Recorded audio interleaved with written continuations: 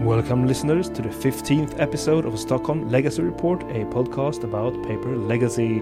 My name is Victor Bernhards. With me today, as always, are co-hosts and powerful wizards Robin Svensson and Kristoffer Wikström. Amazing welcomes to you, dear listeners. Hello, listeners. Hello, welcome to another week of excitement and old people talking about an old game. Stockholm Legacy Report can be found every week on the Top Decked app. In today's episode, we will, as always, talk about the paper legacy we've played in the past week. After that, we will dive into the hottest of topics currently in Magic the Gathering, the announced melding of Magic and a couple of other known and very celebrated universa, namely Fortnite, Warhammer 40k and Street Fighter. We will discuss if we think this is good or bad for Magic in general, as well as the thing the three of us care about more specifically, paper legacy. Lastly, we will look at what island to play in Mono Blue Urza Karn Echo style decks. However, first things first. Before we unleash the clickbaits of the week, Robin, how was your Magic paper week? I had a good Magic paper week. I've been playing a little bit of lands and a little bit of my Bant midrange, which I have named Black Bant because there's a black small splash. And I've been playing, testing a little bit against Esper Vial. And first we played lands against Esper Vial. And now being back on the full set of Valakut explorations feels really good here because you sort of can exhaust their answers and counter magic. Like after countering both Loam and ordinary exploration, I could stick the Valakut exploration, which drew me a few cards, and like by then it's done its work. And he had a window where he could where he had a Caracas and Benzer, which could bounce my mace so that he could chip through a little bit of damage.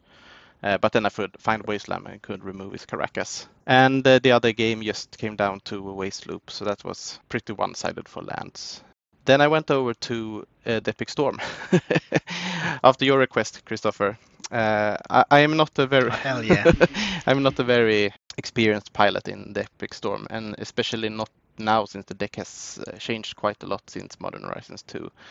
And I won one game after baiting the force with the defense grid and just going off with ad nauseum. But game 2 and game 3, when I boarded in all the new cards, Eve and so forth, I couldn't really cross the finish line there. And Esper Vial can be quite a hateful deck if you are on a Storm combo. And then I was on my Black Bant midrange deck, and he was on an 80 card Esper Vial with a Yorion sort of value engine for the late game.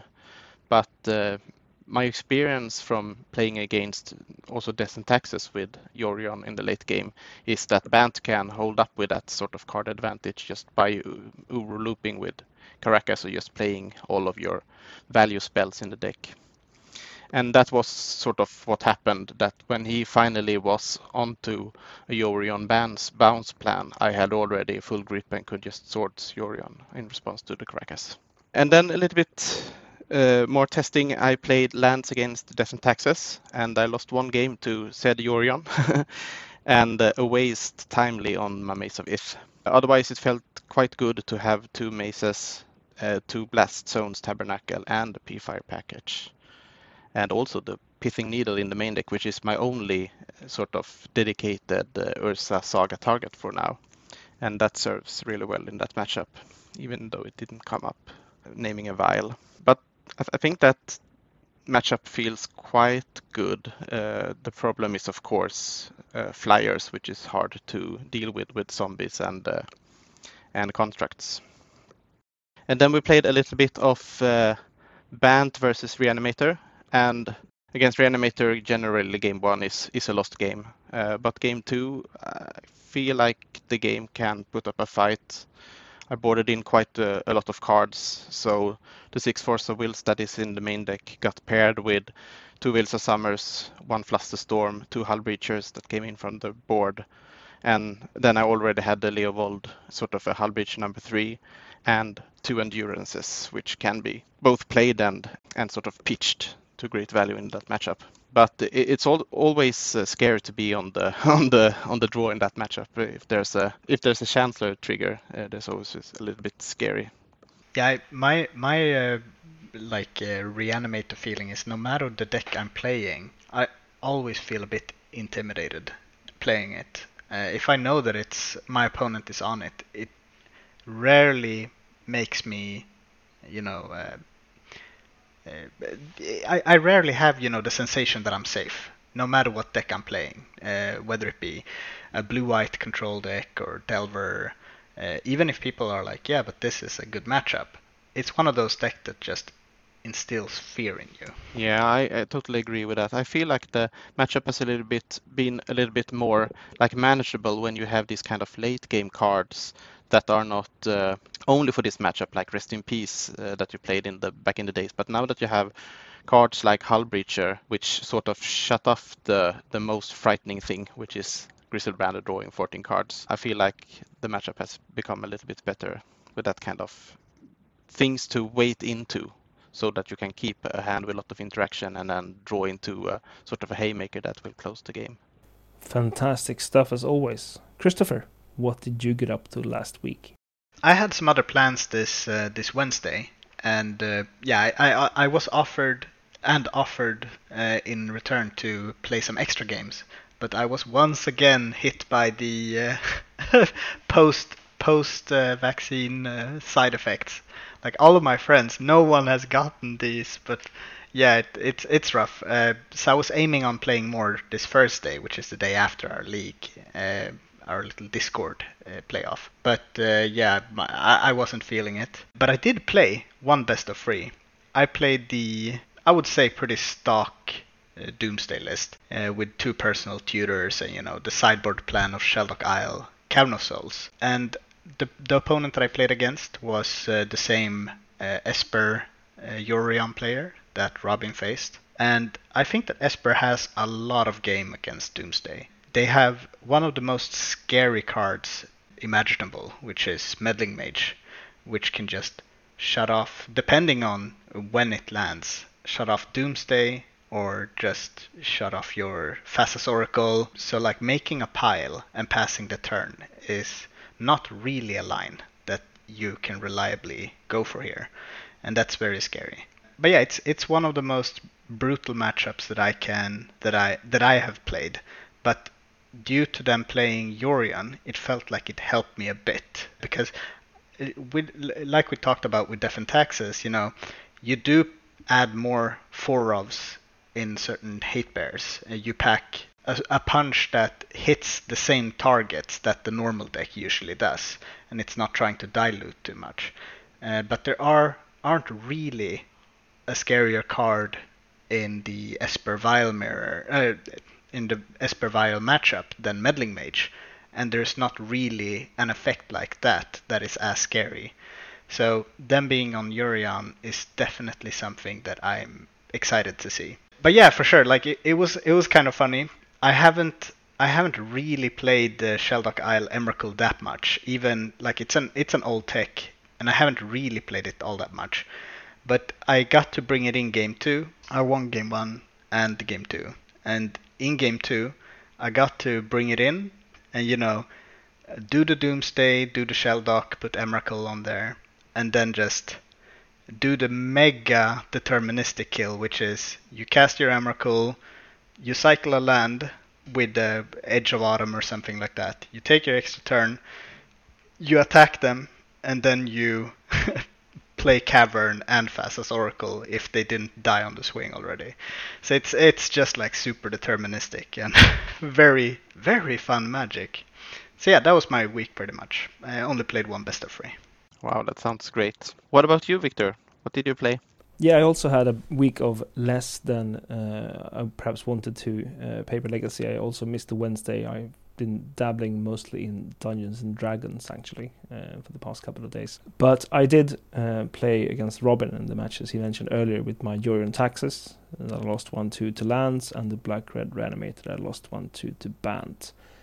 The Taxes matchup, as Robin said, the first game, I had pretty much excellent answers to your game plan, Robin. with exiling the Valakut exploration with the Yorion, and then basically steamrolling from there with a 4/5 flyer in the air that this deck has great difficulties dealing with if you don't have the Mace of Ith. And games 2 and 3, sort of the opposite. I think if we sort of even it out, or I think if we round up one of the games, I lost to Tabernacle of Pendle Vale, and the other game I lost to a couple of constructs coming pretty hard. Both those strategies are difficult, I think, to counter with Death and Taxes, regardless if you play 60 or 80 cards. Because Tabernacle is a Tabernacle, it can really tax you back, which is, completely unfair, but there you go. And 4/4, 5/5 constructs that keep hammering in, and also you can't attack into them, and they're difficult to block. So that one 1 and 2, but I think comparing to what I discussed last week, I have a better feel for how I should play the deck and how I should always go for the reactive angle depending on what the land's player is trying to do. Since I have access to virtually the entire toolbox of D&T, since I play 80 cards, it can be very adaptable. It's just that sometimes fighting through a naturally drawn Tabernacle is just really difficult. And you can't really play around that too much. It's just that's gonna happen. The Black-Red Reanimator, on the other hand, felt, as both of you said, the first game, this deck can be really, really good. And I had one of those sort of, I mulligan to 6, turn 2 inevitability with the Chancellor of the Annex backup, and opponent just scoops. I think I didn't even get to put my Grizzled That's how it was. I had enough. Thank you. Let's go on. Game 2 was horrible because I'm like, okay, this is a good 6. I'm gonna go turn 1 Thoughtseize, and then I'm gonna go for I went turn 1 in game 2. I went turn 1 Faithless Looting and planning to go into turn 2 Thoughtseize, and turn 2 Thoughtseize resolves, but in response there's Veil of Summer. I had almost forgotten how that felt, because people aren't really playing that many Veil of Summers these days, because people stop playing discard because of Veil of Summer, and it's awful. It's like, if there was one card I could complain about endlessly from the sort of World of Spark and onwards power creep for Legacy paper, this would be it. Because Veil of Summer is so unfair. It's brutally punishing, horrible in all senses of the way. For green, it's just no. I would also say that discard has become even more liable as a source of interaction in a combo deck since the printing of Ragavan, and I've been on that receiving end of that. Playing a combo deck, getting Ragavan, and they find my discard, and like the game is over from there. At least you know how I feel now.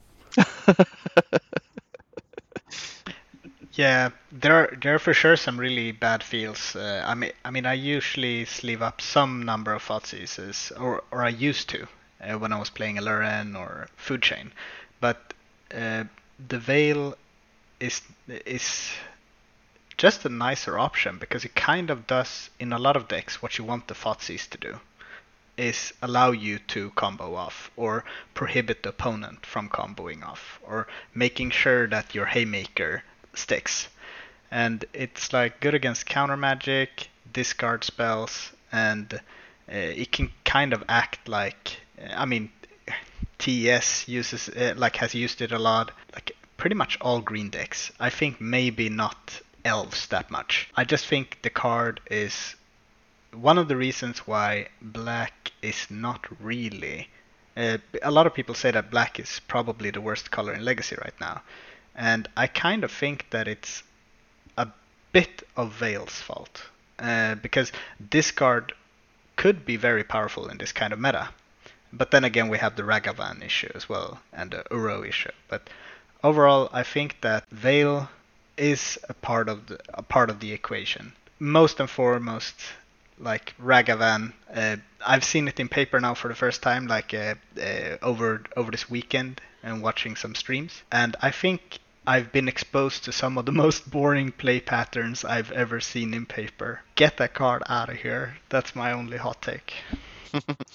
But I thought it was really cool to see you playing Silence off the board in Reanimator, because that is a card that does something completely different than what Discarded does, and completely plays around the kind of cards that I would like to board in against Reanimator, such as Flusterstorm or Surgical Extraction, for instance. Yeah, no, I really liked the introduction. Of course, I did not invent this myself. I took this from the internet, but I like how it's going. Actually, I used to play when the card was released first. I played Veil of Summer in the sideboard of Black-Red Reanimator.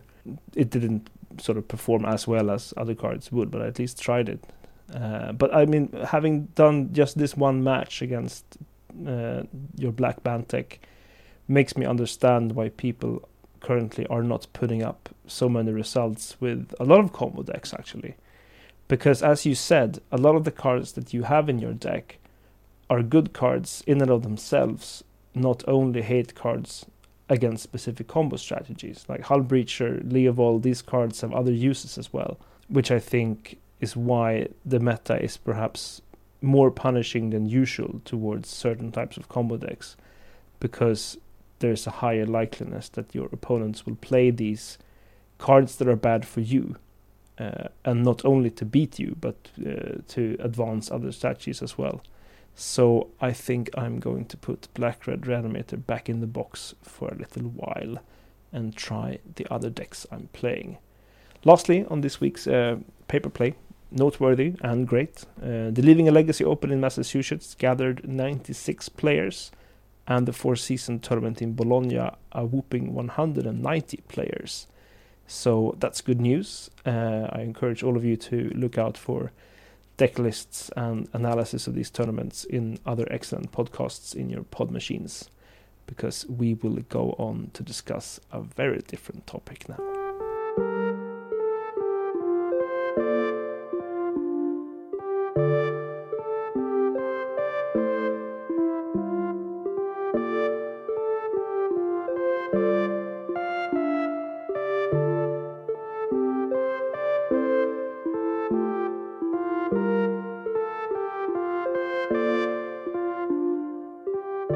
It is time to approach a topic that isn't something we on this podcast usually discuss: the development and current health of Magic the Gathering.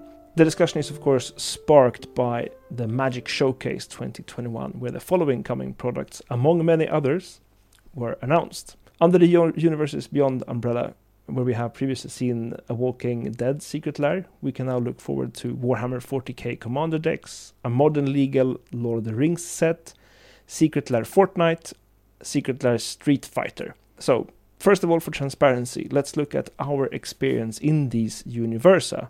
Who on this podcast has read and or watched The Walking Dead, comic by Robert Kirkman, 2003 to 2019, TV series by Frank Darabont from 2010 and ongoing? I have no experience with this TV series or book. I think I've read some chapters, but more importantly, I've watched, I think, 5 seasons before I got extremely exhausted by the deterioration of the show. Rick did not pump me, is what I can say. There were not many humans left. There was no +2/+2 to the team there for me. I have neither watched the TV series or read the comic. I remain woefully uninterested in zombies outside of Innistrad, which we'll get to later. Okay, so who has played and or painted Warhammer 40k, which is a miniature wargame from 1987, currently in its 9th edition from 2020, produced by Games Workshop? I have no experience. I have played one game. A friend tried to get me to play it, and it was awful because it was too much to take in, and he was terrible at teaching. I have done nothing in Warhammer 40k. I have, however, in my younger days, painted and played Warhammer Fantasy. Okay, who has read and or watched The Lord of the Rings, a book trilogy by J.R.R. Tolkien from 1954 to 1955, and film trilogy by Peter Jackson, 2001 to 2003. I have both read and watched several times. I actually got one of the oldest Lord of the Rings editions from my grandma when I was 8. I read that quite a bit, maybe 4 or 5 times, and I've watched the movie enough to be able to quote probably everything in the whole movie. I have also read Lord of the Rings multiple times and watched the trilogy extended editions multiple times. It's my go-to films if I'm down with influenza at home. Who has played Fortnite, a computer game from Epic Games 2017, then in early access? Now I think the game is actually out. I have not played it. Not me. Not me. I watched one stream of Fortnite. Look at us boomers. Proud I am. Look at us boomers. Who has played Street Fighter, an arcade game by Capcom 1987? Perhaps one should count the start here from the 1992 Super Nintendo Entertainment System port of the arcade game Street Fighter II, The World Warrior, by Capcom in 1991. I played it in my childhood. So, small story time. In my younger days, I was really into the fighting game community. I've been a commentator on Super Smash Bros. Melee, like the Euro champs, and I've done a lot of stuff like that at tournaments, and I was a bad competitor, like not super skilled, but went to a lot of events to have a good time. And I also did play a bit of Street Fighter, and like with Smash, I was not really good at it. I'm definitely better playing Smash, but when it comes to Street Fighter, I have played it a bit. There are some banger tunes in there, like Guile's theme is just too good of a meme song not to know of. If our listeners need some quick entertainment, search Fresh Prince of Bel-Air Guile's theme, and there's a famous snooker scene where his uncle Phil completely robs a hustler, and they put Guile's theme on it, and it's just perfect. So yeah, I have some relationship with this. This is the one scene from Fresh Prince in Bel-Air that I clearly remember, when his butler Joffrey is said to break out Lucille, which is the name of his father's or his uncle's. Like whatever the pool stick is, it has a name stick, probably, exactly, for all those. It probably has a great name. I have played Street Fighter 2 on my Super Nintendo Entertainment System quite a bit, but I enjoyed more in that age. I enjoyed more the Teenage Mutant Ninja Turtles fighting game, which I played a lot with my friends. That was awesome. Okay, the point of this exercise is, of course, that to see and illustrate that we have first-hand experiences with some, but not all, of these universa. And from the reactions I have seen in the Magic community, some, but not all of us, tend to have different views on Magic the Gathering versions of these universa, depending on one's familiarity with them. And I think that's something to keep in mind. And that insight got me thinking about the fact that virtually no iteration of any form of cultural expression in which games are included can exist in a cultural vacuum. What I mean by that is basically that any given film, artwork, book, poem, game, etc. will always include references, intentional or not, to the cultural context in which this cultural expression has been created. Magic the Gathering is, of course, no exception. I will now illustrate this by giving examples from this in the first Magic the Gathering set, as well as the first expansion of the game. And hold on to your hats, please, because even though I am listing only a small number of examples here, there are quite a few, so stick with me, okay? The first Magic set was Alpha, or Limited Edition Alpha, as it was technically called, published in 1993. Before I give examples of cards, I just want to point out that this set had a couple of creature types that I think were not invented by Richard Garfield, such as Angel, Basilisk, Demon, Djinn, Elf, Knight, Vampire, Wizard, Orc, Minotaur, and Artifact creature. And some say, well, Artifact creatures, what is that? And then I would just sort of encourage you to read up on medieval automatons and the like, and you will find for yourself that indeed artifact creatures were not invented by Richard Garfield in any shape or form. Some card examples of how this cultural interplay is manifested in Magic the Gathering. The card Crusade, for example, now banned for reasons that we're not going to discuss currently right now, but of course this is something related to 12th century European religious warfare. You have the Rack, which is a, I think, 5th century BC Greek torture device. You have the Ankh of Mishra, and the Ankh, of course, is an ancient Egyptian hieroglyph. It's the word for life, first discovered in 30th or 29th century BC. Armageddon and Wrath of God are obvious biblical references, and the Bible is a popular book among religious people in the country in which magic has originated. Less apparent, perhaps, is Nevinyrral's Disc, a card that I played a lot in my Necro days. It references a book by Larry Niven, not long before the end, in 1969, where there is this disc that does specifically more or less what Nevinyrral's Disc does in Magic the Gathering. Lord of the Pit, an old favorite of many people who played Magic in the younger days, 4th edition earlier. Oh, Lord of the Pit, so cool. This is, of course, from J.R.R. Tolkien's Lord of the Rings, 1954. This is the Balrog. And then you have Wheel of Fortune, which is a mystical symbol inspired by the Greek goddess Fortuna. It was popularized in 15th century culture in Europe, but perhaps the most remembered as a major arcana tarot card. But the first source is from Roman 5th to 6th century philosopher Boethius. Also, Wheel of Fortune is a 1970s US television program. So, that's limited edition alpha. Reactions, please. Oh man. Okay, I just want to begin with, I'm so mad and happy about Nevinyrral's Disc that it's actually Larry Niven backwards. I didn't even see that, but yes, there you go. The name of Nevinyrral's Disc is the author's name backwards. That's how silly this is. I saw so many similar letters, and the double R in a Y word was just, that was the pinch that I needed to, like, oh shit, it's backwards. But yeah, I think it's very, these creatures, you know, the Minotaur from perhaps I don't know what is that, the Odyssey or something like that. It's there's a lot of references that kind of seem natural to have. Like it's kind of hard to innovate like a new kind of nightmarish creature without going to folklore. And that's what I think.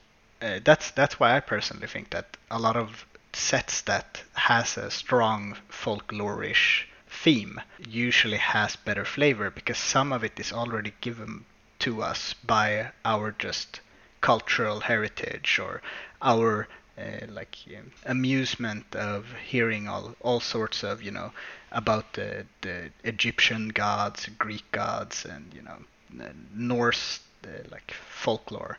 I think those sets resonate a lot more because we have seen it and we're more warm to it. All right, I'm going to move on to the first expansion of Magic the Gathering, which is, of course, Arabian Nights, also released in 1993. To begin with, Arabian Nights is a whole universe that the makers of Magic the Gathering just copies onto their cards. Like, this is a completely existing mythos. So, you know, first off, this is essentially that. And then some card examples. You have Ali from Cairo, which was famously banned for a while. And of course, Cairo is a 10th century Egyptian city. You have Old Man of the Sea, which is a known figure in both Greek and Middle Eastern mythology.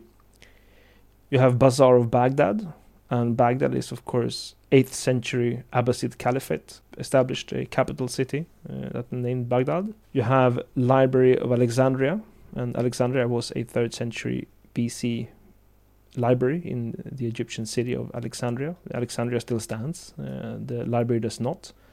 There are many interesting theories on how that came to be, but I think the historic community consensus currently is that the library wasn't destroyed in some cataclysmic event. It rather sort of withered away under centuries of bad leadership and governance, and suddenly sort of a fire ended the rest of what stood there. Sad story. And not a wasteland or strip mine. All right, if you say so. Nor a sinkhole.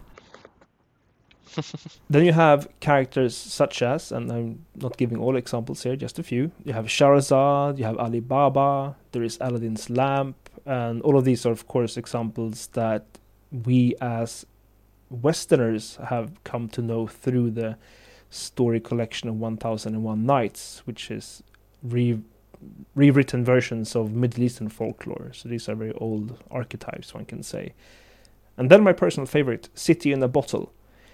This card directly references the 50th episode of Neil Gaiman's comic Sandman, an issue called Ramadan, written in 1993. I don't know if you read Sandman, if you know your Sandman, but this is one of my favorite Sandman issues. Actually, it tells the story about the ruler of this beautiful city. I think it's actually Baghdad, and the ruler of this city discusses things with the Sandman, and he is so afraid that his city will one day wither and decay, and all the beautiful things that now are will be no more. And he makes a deal with the Sandman that the Sandman will keep his city in a bottle in the dream realm, so it will be forever flourishing. And of course, the City in the Bottle effect on the card is that it removes all the Arabian Nights cards from the battlefield and puts them in this bottle. Essentially, a comic book issue written straight onto a Magic card. Finally, some honorable mentions from the history of Magic. Repentant Vampire from Odyssey, 2001. This references Angel from Buffy the Vampire Slayer, a 1990s television series. Then you have Rooftop Storm from Innistrad, 2011. This is from Mary Shelley's Frankenstein, or The Modern Prometheus, written in 1818. And lastly, the most recent example that I'm going to give is Grave Bramble from Jumpstart in 2020, which references Plant vs. Zombies, a computer game by PopCap Games, released in 2009. So, have I made my point? Quite clearly. Yeah, and I really enjoy, getting the background behind these. And personally, for me, like 1001 Nights is, quite an interesting tale. And just the setup, but adding the characters from it is really interesting. Another small story tangent from just that is my wife and her mother are actually both named from this book. So her mother is Shahrazad, and my wife's name is Sheila, which is the blackbird in the tale that the storyteller teller has as a companion. So I really enjoy these, and when I first started playing, these had been out for a while, and it felt kind of odd, I must say, to see Baghdad on a Magic card, because this is a real reference to a place, or it has a meaning to a lot of people about a specific place or a certain time. So it just felt a bit immersion breaking, but not like now we're so used to it and these cards are iconic that we might oversee it, but it was definitely weird for me the first time. I agree strongly. First time I went into my then local game store, they had color photocopies of different Magic cards as wallpaper in the store. It was quite nice. But you had these Ali from Cairo. I'm like, but Cairo is a city that exists. This is strange. I agree with Force of Nature. That's a trope that I can get behind because it's so generic. But Bazaar of Baghdad, you also have to remember this set was created virtually at the same time as the first Gulf War was going on, which was where the US fought Iraqi forces in sort of the protection of Kuwait. We have to not going to go down that rabbit hole of history because that conflict is, of course, a lot more complicated. But it did really break immersion. Aladdin's lamp as well. Aladdin's ring. It was like, why are these cards here? Why aren't they called the magic ring of Shuplumbla instead? Or, whatever. But as you said, I also think that this breaking of immersion has been going on for such a long time of Magic's history that I am now used to it. I think it's rather cute that you have Rooftop Storm, which obviously references Mary Shelley's Frankenstein. because it's like a small Easter egg. If you read that book or you've seen movies made based on that book, you will understand the reference.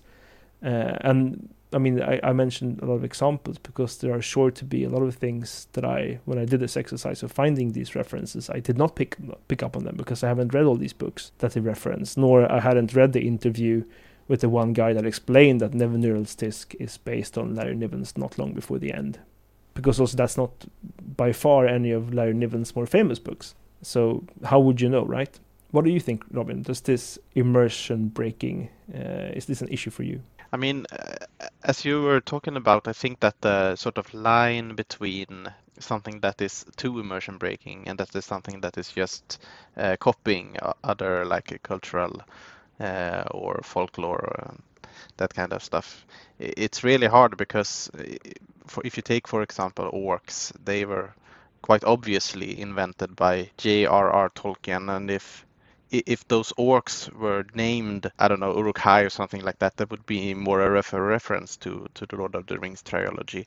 Maybe that would feel worse, but like it's still a reference to that trilogy without making that direct reference. I don't know. I think it's really hard to have a fantasy game without taking a lot of inspiration from the real world and from other stories, and sometimes like those connections are more obvious and sometimes those connections are more vague, but they're always there. So what do you think about the more immediate interest of us? Is this going to be good? Is this going to be bad? Or is this going to be sort of unimportant when it comes to Paper Legacy? For me personally, I am not playing Magic for the lore, but of course there is a sort of air to the game, or like a mood that you have when you look at the art and when you sort of picturing what is really going on, like that rock band that is summoning Merit Lage that we were talking about. Some of these cards that have been released are a little bit harder to picture in this sort of context, in my opinion, specifically when there are like named persons from a TV series. That's a little bit harder for me, but I really don't care so much that I get upset about it, so to say. But I guess that if I had some agency over this, I would choose to rather look back at old or like fantasy sort of stories rather than modern games or TV series that is taking place in the modern world. Yeah, I kind of agree. I mean, it's a big difference between taking some inspiration, yeah, we're gonna make a new creature type. Let's take some pop culture reference that's popular now, because we think that it might create some new fans, and we're gonna need new creature types in the future anyways, and that's a big difference between borrowing fantasy creature and printing Andrew Lincoln, which is Rich Grimes, on a Magic card. It's not as bad. I think it's kind of strange, because if you take like Ali that we talked about, I'm not sure if that's like, oh, this is a picture of Ali and we're just gonna completely copy it and make it as real as possible. No, it looks like someone has taken the picture of Rick, like of Abraham, and then just drawn it onto a Magic card, but like the art could have been anywhere. It could have been fan art, it could have been on the front page of a fan forum or a webcomic. So I kind of feel like when it comes to Legacy and the mechanics behind it, I have zero problems with cards, because cards enter, like they get played and they do one thing. Like that's not new. And for me, a big part of the immersion has already been broken recently with the focus on specific planeswalkers. The whole Marvel kind of it feels like they've gotten the superhero treatment when it comes to the oaths and all of that. So I kind of feel like what I'm nostalgic about with Magic has already been gone for a while, So this feels like if this is something that Wizards want to do to get new fans in, I think it's equal to when they want to create a kind of joined universe with the famous planeswalkers, going to different planes and fighting Emrakul and stuff. It's not really that different, but it's kind of like the same step away from what Magic was when we grew up, which is it doesn't affect the legacy gameplay, which ultimately I care most about, like the fun behind playing Legacy. Yeah, no, I agree quite a lot with what you just said, Christopher. I see it as I'm a person who enjoys the lore of Magic the Gathering, or at least parts of it, and I care about the lore. As you've heard on this podcast, I've raged about what I see as horrible lore decisions. But I also think that what Magic lore-wise is doing that's problematic right now is that it is trying to be nostalgic for itself. Like for example, in this release of Showcase 2021, one of the other products that was going to come is the Brothers War, Urza and Mishra. Now finally we're going to have the set that shakes out this fabled or sort of, but also mysterious legend many thousand years ago war that occurred. And now Urza is, was printed as a card in Modern Horizons. Now we're getting a set with Urza and Mishra and everyone who's there. For me, it becomes a bit like the Star Wars prequels. Like, this is a backstory that I don't want to know more about. Like, this backstory is perfect when it's hidden in some kind of obscurity. Like, please do not tell me how Anakin Skywalker became Darth Vader. I'd like to have that for my own imagination. Because as soon as you portray that story explicitly, you destroy all the fantasy and mysticism around it. Because now, for example, we will get sort of the canonized version of the Brothers' War, because it will be printed in cards. And I don't think we need that to have an artifact set going on. Nor did we need specifically Urza, Lord High Artificer, as the name for that Magic card. It would have been doing interesting things in Magic anyway. And the same thing as, like, we don't need to have Nissa Rivain come back again to play a different part. Like, she was great in her first iteration. She was this, like, proto-fascist elf, a super interesting story arc existing in that specific lore context of that Magic set, at the same time as other, because Magic sets always have these fixed characters. I mean, you have legends, for example. They were invented early in the game of Magic the Gathering, and they play an important part on their plane, as it were. I mean, Sorin, of course, is excellent in Innistrad.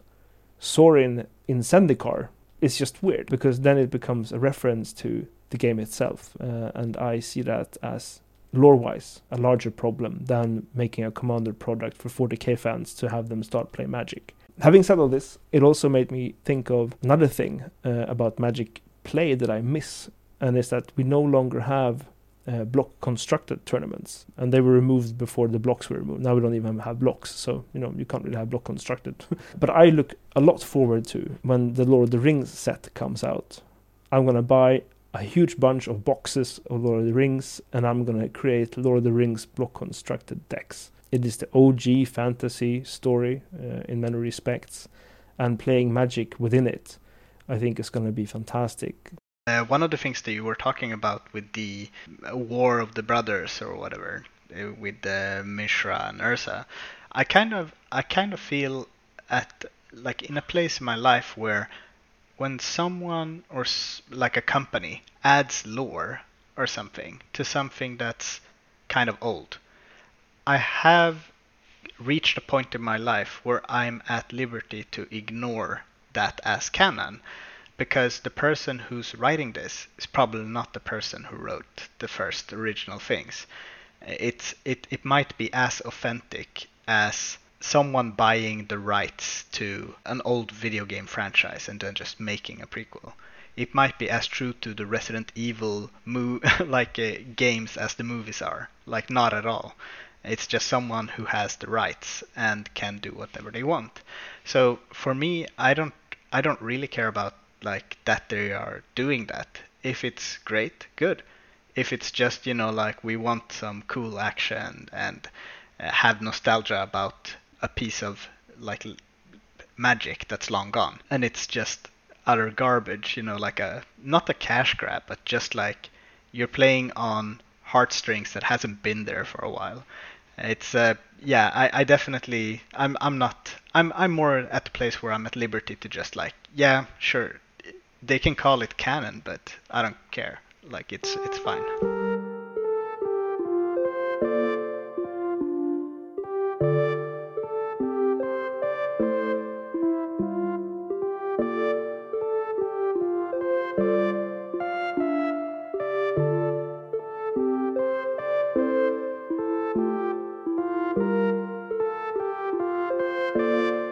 All right, wow, that was a ride on the hype train indeed.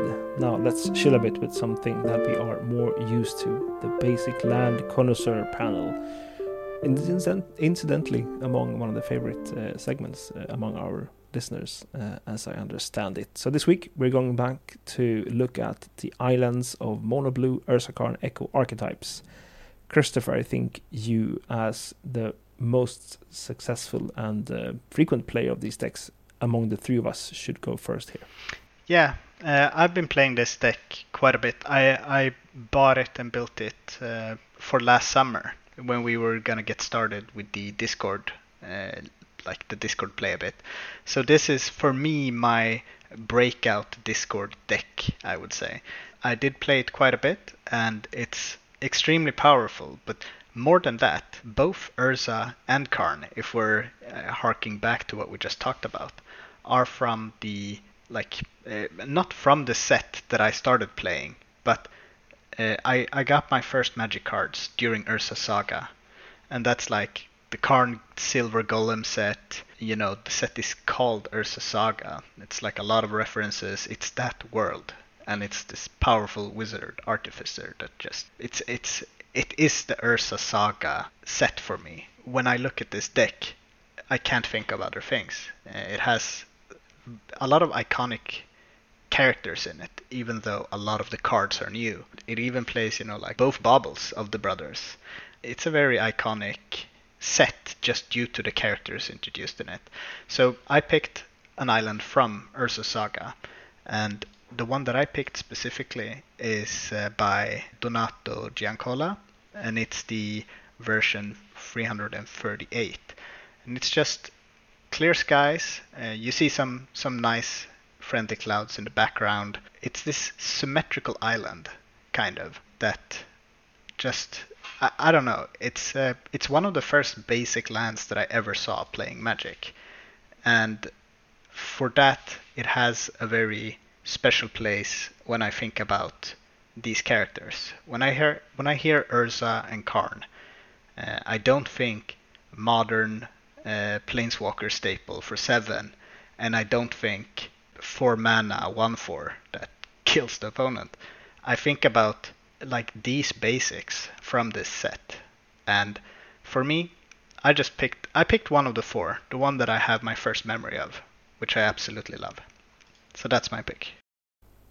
So this basic island is interesting because it's an atoll that has coniferous trees, which I think is a bold statement of magical independence. And it looks so peaceful. This is probably the most peaceful island that we've had on this segment so far. I have also chosen a basic land from Urza Saga by Donato Giancola, number 335. So this one is not so peaceful. It's perhaps the same island actually from another angle, but the water is furious and there's lightning coming from the sky, and it's quite a dark blue, almost a little bit of purplish look to it. And that's what it feels like when you're on a roller coaster against Urza deck, in my opinion. They dump their hand on turn 1 and then they echo Eons into a new hand and do it all over again, and you just sit there and wonder what's going to happen, and suddenly they're up to like 20 mana or something like that and start doing crazy stuff with Urza. And just as Christopher were alluding to, in my opinion, some people call this deck Karn Echoes, and that is just blasphemy, in my opinion. It's Urza deck. Urza is the glue that holds this deck together, and Urza is so powerful in this shell. And so, of course, you need a land from Ursa's own saga set, and that's why I picked this basic island. Yeah, I really like it, and the whole experience you said, like the when it starts storming, when the deck is popping off, you're kind of like just sitting there hoping that like the ride is gonna end soon. It's like a reverse roller coaster ride when they're like, yeah, you don't need a ticket to ride, and then when you've gone one lap, you're like, oh man, yeah, I need to get off, and they're like, yeah, but you need a ticket to get off, and if you don't have that ticket, you're gonna ride again and again and again with like a new echo, a new storm, whatever, until you just pack it up. And that's like your this island is what your head looks like in the third or fourth round against the roller coaster. Yeah, I love that this deck sort of, I mean, it has plenty of win cons, of course, but sometimes it feels like a storm deck that doesn't have a storm finish because that doesn't need one. It will end up with you having 0 cards in your hand and the opponent having a devastating board state, and that's all that is necessary. You don't need 2 tendrils for 20 life. Yeah, the setup is not turn 1 ponder, it's turn 1 chalice, and then we're gonna see how the deck, like how the match plays out. And Victor, you seem to have gone back to the basics, the Alpha Limited. Basic of the basic. Limited edition Alpha. I've been talking about it so much today that I felt that I had to bring back some OG island art. This is Mark Poole, the purplish yellow island image, and I've chosen this firstly because I wanted to make a reference to our discussion earlier, but also because I think Ursa Lorelei Artificer represents such an ancient part of Magic lore that I just needed to go back to the very beginning. And this is sort of a deck that I just feel that this is the type of island I would put there. It feels so right. Because even though the cards that are the engine of this deck are, not old, specifically. On the contrary, they're quite fresh. It feels like an old thing when I play and usually get crushed by this deck. It feels like an old thing, even though it's new. I can't really explain why, but that makes me choose this island. I can, because I've been playing a little bit of old school, and there are Moxes being played on turn 1, and then there's a Time Twister. And this deck is just doing that, but in Legacy, without those banned cards. Yeah, I really like this pick. And now we're gonna play the memory game. So 1 year ago, we played some Legacy at Robin's place outside, and I brought my Karn, Ursa, whatever you want to call it deck. What islands did I play? I haven't got a clue. Good question, though. Let's see, Robin is thinking.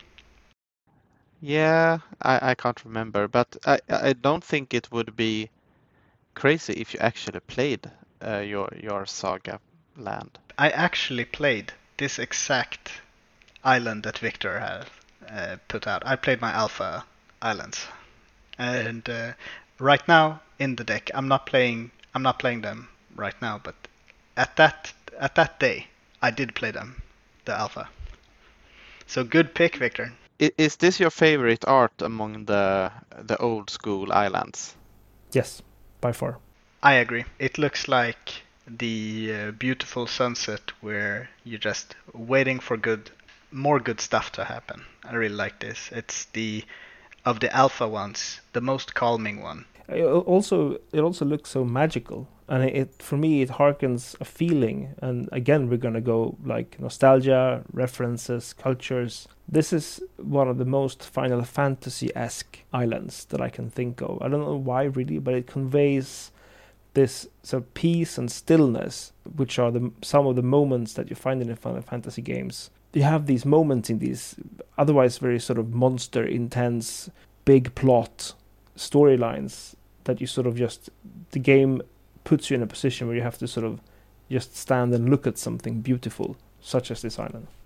Yeah, and then to just wrap up the whole, when you brought in Final Fantasy, this looks kind of like Besaid Island from the 10th game, and during sunset, but in my head just due to the sunset and everything, the song playing is not the original Besaid Island theme. It's Wandering Flame, which is an extremely beautiful piece of music that I recommend everyone to listen to before going to bed. And that is all we have for this week. So many circles completed. A really meaty episode. Hopefully you enjoyed the one slightly different topic that we brought on the table today. And regardless, many thanks for staying with us all the way to the end. If you want to support this podcast, you can recommend us to a friend. That helps a lot. If you're into that, you can of course also give us maximum star reviews on any podcast machine application that you want to use. If someone wants to reach out to us, where can we be found? Robin? You can find me on Facebook and on other sort of discussion platforms. My username is Jacobo. And you can find me on Twitter at MonolithMTG. And you can find me on Twitter as well under Disco Drogo. That is the end of the 15th episode of Stockholm Legacy Report. Thank you, Robin Sensén and Christopher Wikström. Our amazing music is written by Frönes. Check them out on Spotify. Until next time, Hadouken!